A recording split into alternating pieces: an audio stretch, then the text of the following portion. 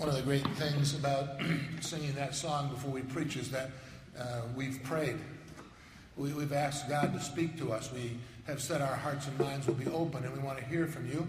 And so with that posture, in not only our physical presence, but with our hearts and minds, let me just remind us, those of us who've been here regularly, that we've been working through the core values of our congregation. We've been trying to figure out what it means to embrace God's vision. And now we're going to move on to that vision itself and look at that a little bit differently than we have in the past. The vision that God has given us for this church is to be God's source of shining light and living water in the western suburbs, drawing people to know Jesus, becoming like Jesus, and serving as Jesus. And this morning we're going to focus on this whole idea of drawing people to know Jesus. One of our core values that we covered a couple weeks ago is this core value of attraction.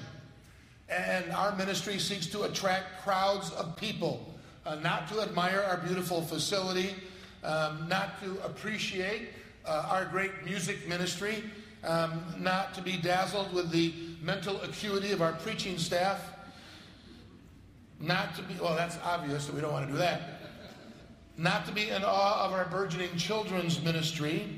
Those are all great things, but they're only tools. They're only tools. All of those things are a means to an end, and the end is that people would come to know Jesus Christ as their personal Lord and Savior. This is Jesus' wish. This is Jesus' desire for us. It's great that John, the gospel writer, recorded one of the last prayers that Jesus prayed, and he prayed it on behalf of the church, on behalf of his people, on our behalf. And so I'm going to share that with you this morning as our scripture text. Jesus had been teaching, and after he had said this, he looked toward heaven, and Jesus prayed, "Father, the hour has come. Glorify your Son, that your Son may glorify you. For you granted him authority over all people, that he might give eternal life to all those you have given him. Now this is eternal life." Definition time. Pretty good source. This is eternal life. "That they know you, the only true God, and Jesus Christ, whom you have sent. Righteous Father, though the world does not know you, I know you, and they know that you have sent me. I have made you known to them, and will continue to make you known, in order that the love you have for me may be in them, and that I myself might be in them." In those last two verses, verses 25 and 26, the word know or known is used 6 different times. My sense is that Jesus wants us to know him and to make him known. This is a phrase that we've seen in a lot of places, right? You see it in a lot of churches. Sometimes it's carved on the front of a wooden communion table. Sometimes it's on a stone in the front of the church. Sometimes it's outside on some kind of plaque. To know Christ and to make him known. The purpose of the church is to know Christ and to make him known. It's boiled down to that. It's just that simple. And it comes as an assignment and a prayer request that comes from Jesus himself, to know him and to make him known. And he says, this is eternal life. And eternal life is not just something that we're promised in the future. Eternal life is the best life we can have now. Jesus came, I came to give you life, and life in its most abundant form, in its fullest form. Meaning, purpose, everything that we're looking for in life comes in this relationship with Jesus, and then it's carried on to perfection in the future. Eternal life happens now. This is eternal life. To know Jesus Christ. To know Jesus Christ. And to make him known to the world. So that begs the question, does it not? What do you know when you know somebody? If someone says, well, do you know Phil Sickingham? Oh yeah, I know Phil Sickingham. Well, what do you know when you know Phil Sickingham? Some of you are kind of going right now, who's Phil Sickingham? I want to know him. He has 2 of the cutest daughters in the world who kind of dress up his life right down here in front with him. Some of you think you know me. Well, if someone said, hey, do you know Peter Simon? Oh, yeah, he's our lead pastor. Well, what else do you know about me? That's my position. You might know that I'm married, although Becky sometimes doesn't admit it. I've got 3 children. They're all grown, and they're out of the house. Doesn't mean they're off the payroll, but at least they're out of the house.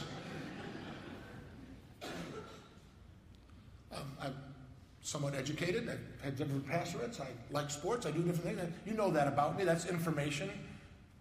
But what do you really know when you know somebody? You know, I write these weekly reflections on, it's a blog, whatever it is. I just write them and somebody sends them out. So they post them everywhere, which is kind of a great thing. And some people have said, you know, I really like to read those reflections because I get to know a little bit more about who you are. And in those reflections, other than, you know, different than sermons, I write about the things I like, the things I think about, the things I observe.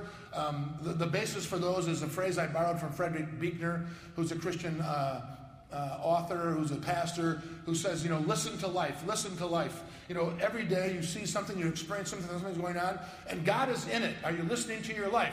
It doesn't have to be rocket science, it doesn't have to be great theology. Listen to your life. And so those are the things I write about. Very important things. They're earth-changing. You know, they could change the course of the universe. I mean, this week I wrote about the Cubs.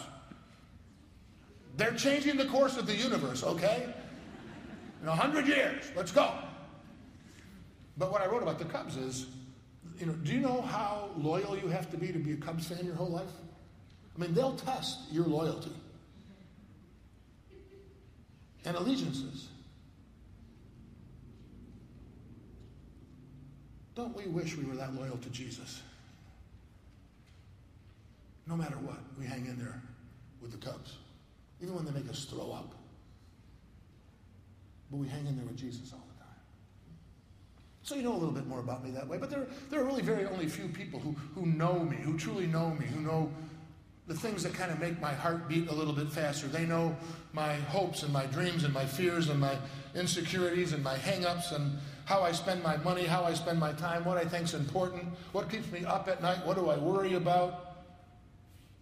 Becky is one of those people. The guys in my small group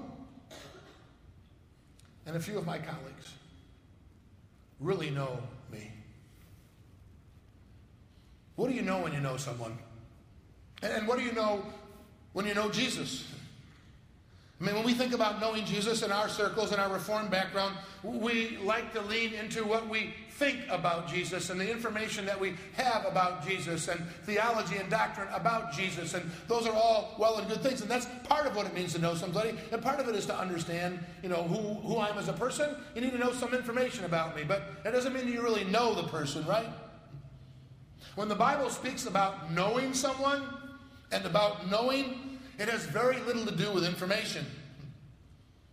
When you know someone in the Bible, it's related to your experience with that person. What did you encounter? How did you experience them?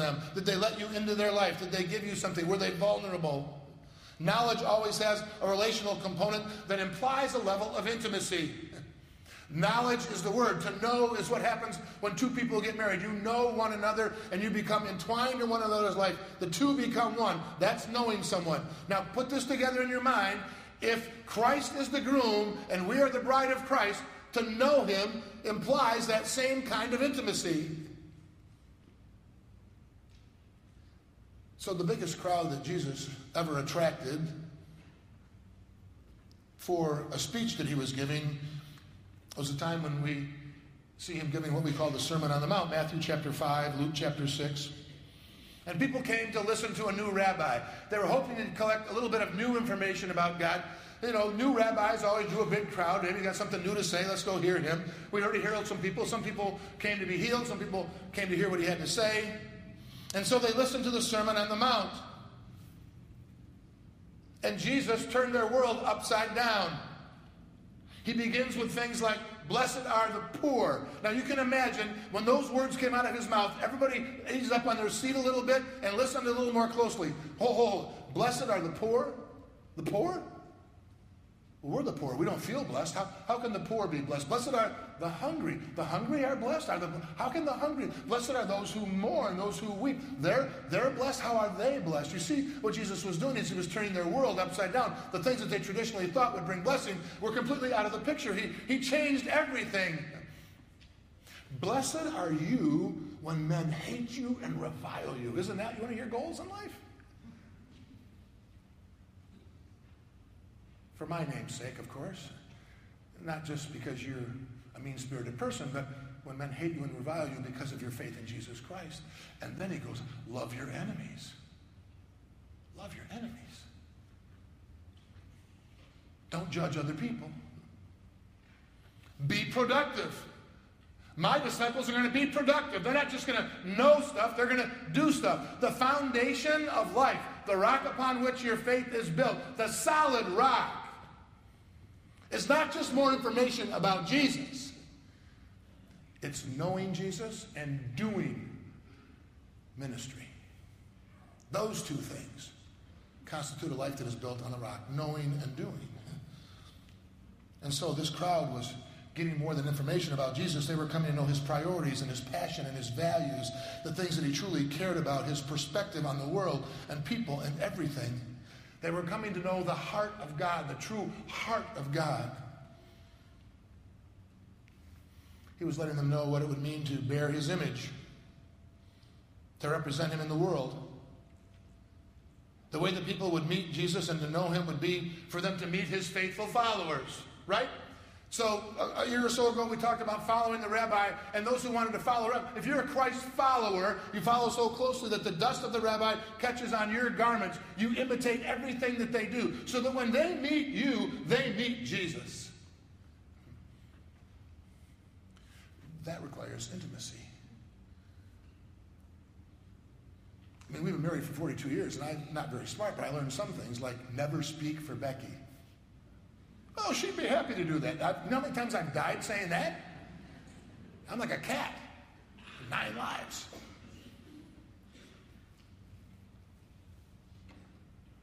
But representing the image of Jesus Christ.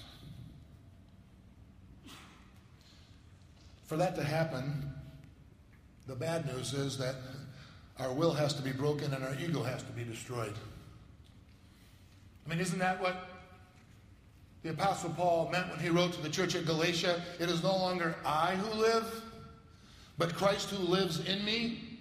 You shouldn't see anything of me or you or anyone else, only Christ who lives in us. That's what you should see and hear. And when that kind of thing happens, the word my disappears from our vocabulary. My way, my likes, my desires, my preferences, my priorities, my way of seeing, my way of thinking, my way of feeling. All of that has to be gone because it's not us who live any longer. It's Christ who lives in us. And so my has to disappear from this vocabulary. There's always a little radar thing that goes off in my mind when I hear people use the word my too much, especially Christian leaders. Well, welcome to my church. This is my staff. They are my elders. Aren't I wonderful? I mean, you hear this a lot. I mean, I would, I guess I learned that this is God's church. This is God's ministry. These are God's people who work here. It's God's, it's not mine. It's not ours. You have to die to yourself and let Christ live in you. And Paul knew exactly what he was writing about because he was at the top of his game as a Jewish leader. He was highly respected and highly feared at a very young age. He had graduated from the top of his class in seminary. He was the smartest man in the room when it came to Judaism and Jewish law. Everybody honored him. And he was on a mission. He was charismatic and he was powerful. It was to eliminate all Christian from the face of the earth. And he would stop at nothing to do so. He would execute people. He would exterminate you because you were a believer in Christ. And then one day he got knocked off his high horse. Literally. Blinded by the light of Jesus Christ. And when his sight was restored, it's a great metaphor that he saw everything differently. He had a new vision of life. Because it wasn't Paul living anymore, but it was Christ who lived in him. It was no longer Paul's agenda, but Christ's agenda. And so you see Paul in the book of Acts befriending the poor and the outcast and the marginalized, demonstrating compassion and forgiveness and mercy and grace.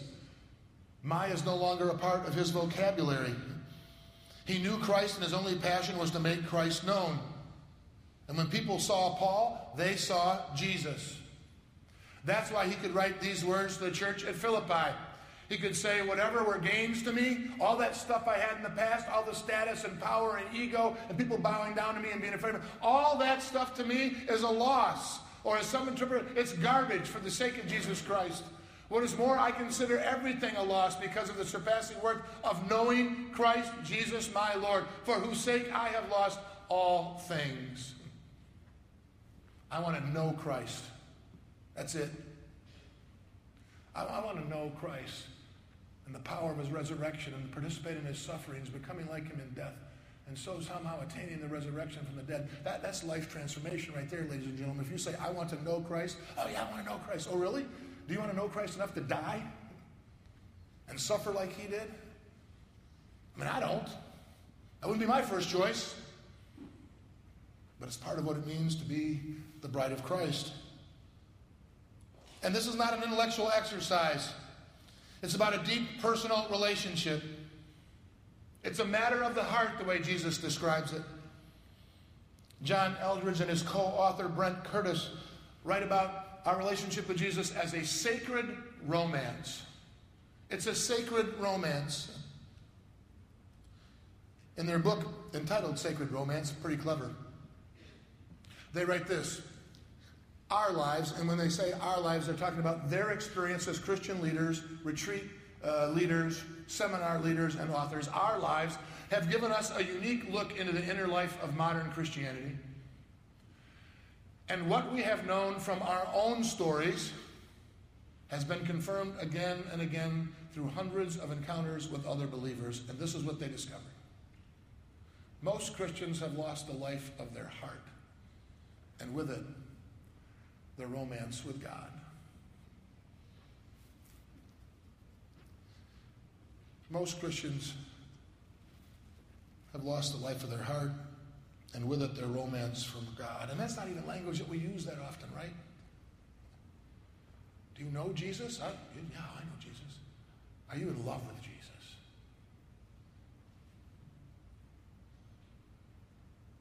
Do you know him? I mean, not just about him, but do you really know him? Are you intimate with Jesus? Is your relationship with him an experience of a sacred romance? Because you see, that's the only way that other people will come to know Jesus, is through us. So, I don't know if you heard this or not, but the Pope visited the United States a couple weeks ago. Did you hear about that? The Pope visited the United States a couple of weeks ago, and Pope Francis is wildly popular around the world. He drew massive crowds everywhere he went. I read about one family who drove from Mexico to New York City just to be in the crowd so they could see the Pope drive by. That's commitment. Wildly popular. Someone said he's more popular than Justin Bieber. I had to look that up. People stood in line for hours. So Pope Francis met with the president, he met with members of Congress, he met with other dignitaries, and he also met with the poor and the homeless and school children. He met with Catholics and Protestants and Jews and Muslims and agnostics and people who aren't religious at all. People are fascinated with the Pope like no other Pope before him, and maybe no other religious leader. Billy Graham was pretty good, but he didn't draw crowds like the Pope.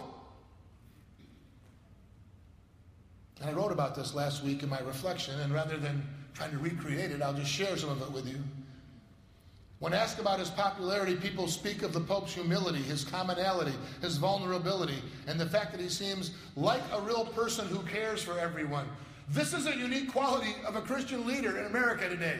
He actually cares about people, and he's kind of common. I mean, this is ridiculous. I find all of this curious because it seems that his popularity is founded on a very simple principle. Are you ready for this? Imitating Jesus. The essence of Christianity is for us to reflect the image of Christ. Pope Francis is reflecting the humility of Jesus. The symbols of humility are rejecting some of the trappings that have more traditionally gone with being the Pope. He's chosen to live in a humble residence, to dress more humbly, to spend more time with common people, as well as with dignitaries. And you know, that sounds like Jesus to me. Much was weight of the Pope's altering the traditional movement of his motorcades to speak with people in the huge crowds that lined the streets. He blessed people, he kissed people, he hugged people. He drove the Secret Service people absolutely nuts and crazy when he did it. And he asked people to pray for him. That sounds like Jesus to me. The Pope has expressed concern for the poor. He encouraged Congress to do unto others as you would have them do unto you. Now there's a brand new concept, at least in Congress. He offered compassion for those in prison. He expressed his concern for the sanctity of life of the unborn and those in the throes of death, and even those who are on death row. And that sounds like Jesus to me. So this Pope attracts the hugest crowds that anybody else has ever attracted. And how did he do it? Not with encyclicals, not with more theology, not with more doctrine. He did it by being the image of Christ. People are dying to be in the presence of the image of Christ. And when you and I know Christ and become more and more like Christ, people are going to be drawn to Christ. Not to us. They're going to be drawn to Christ who lives in us. I mean, we can attract hundreds and thousands of people to this facility, but unless they meet and see Jesus in us, it's all been done in vain and emptiness.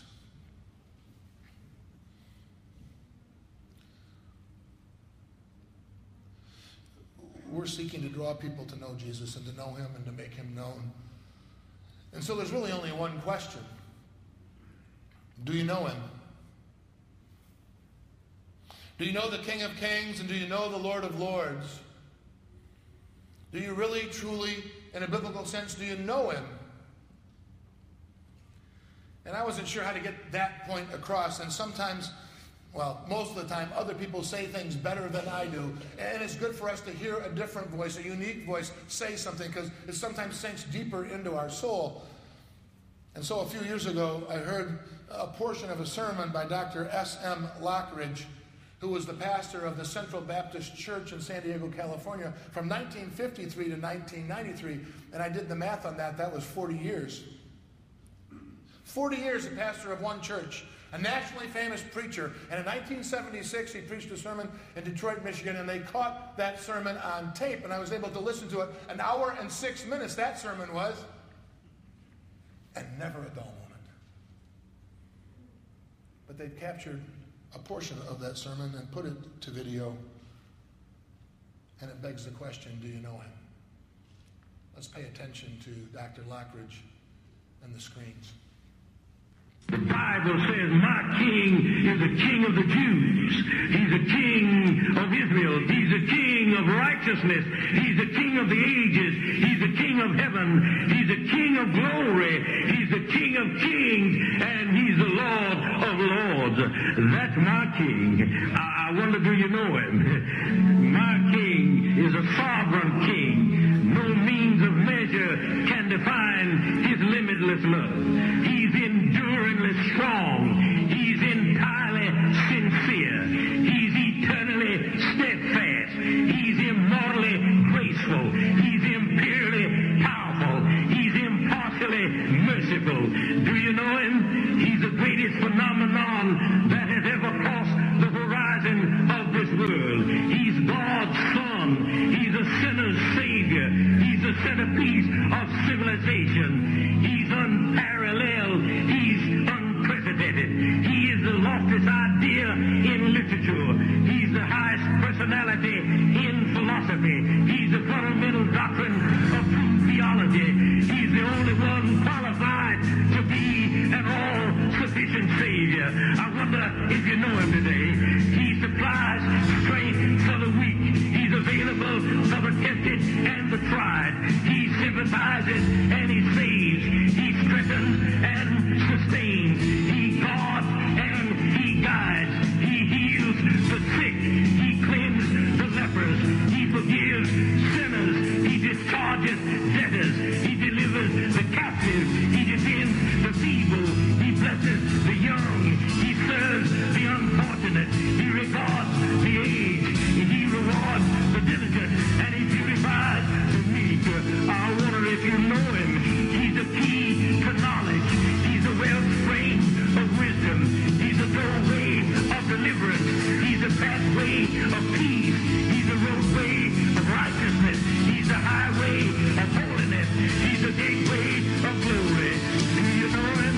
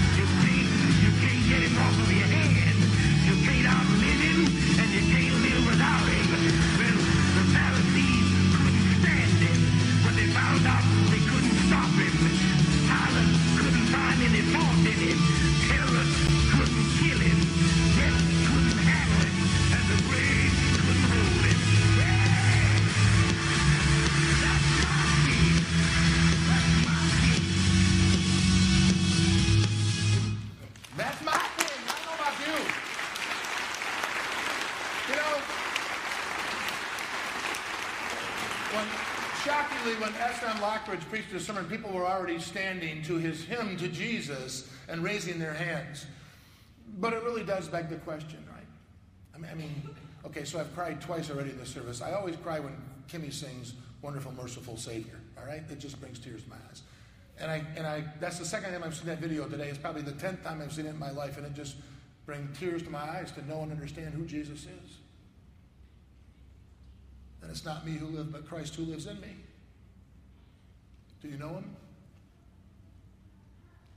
Because if we know him, we can make it known. Will you pray with me, please? God in heaven, we thank you for all your good gifts. Most importantly, for the King of Kings and the Lord of Lords, who defines love so differently than us, and who lived a life and died on our behalf. Our feeble attempts to say thank you fall way short of the kind of gratitude that you deserve. And yet this is what we have, and this is who we are. And so receive our gratitude through our tithes and our offerings, through our service to you, as we seek more and more to live into and to reflect the image of Jesus Christ. And all God's people said, amen. This is a time in our service where we reflect our gratitude for who God is and what he's done for us through our tithes and our offerings. And so I encourage you to be generous givers as God has been generous to us. I think we're going to sing a couple of songs. The band will direct us. Let's continue to worship together. Let's sing this together.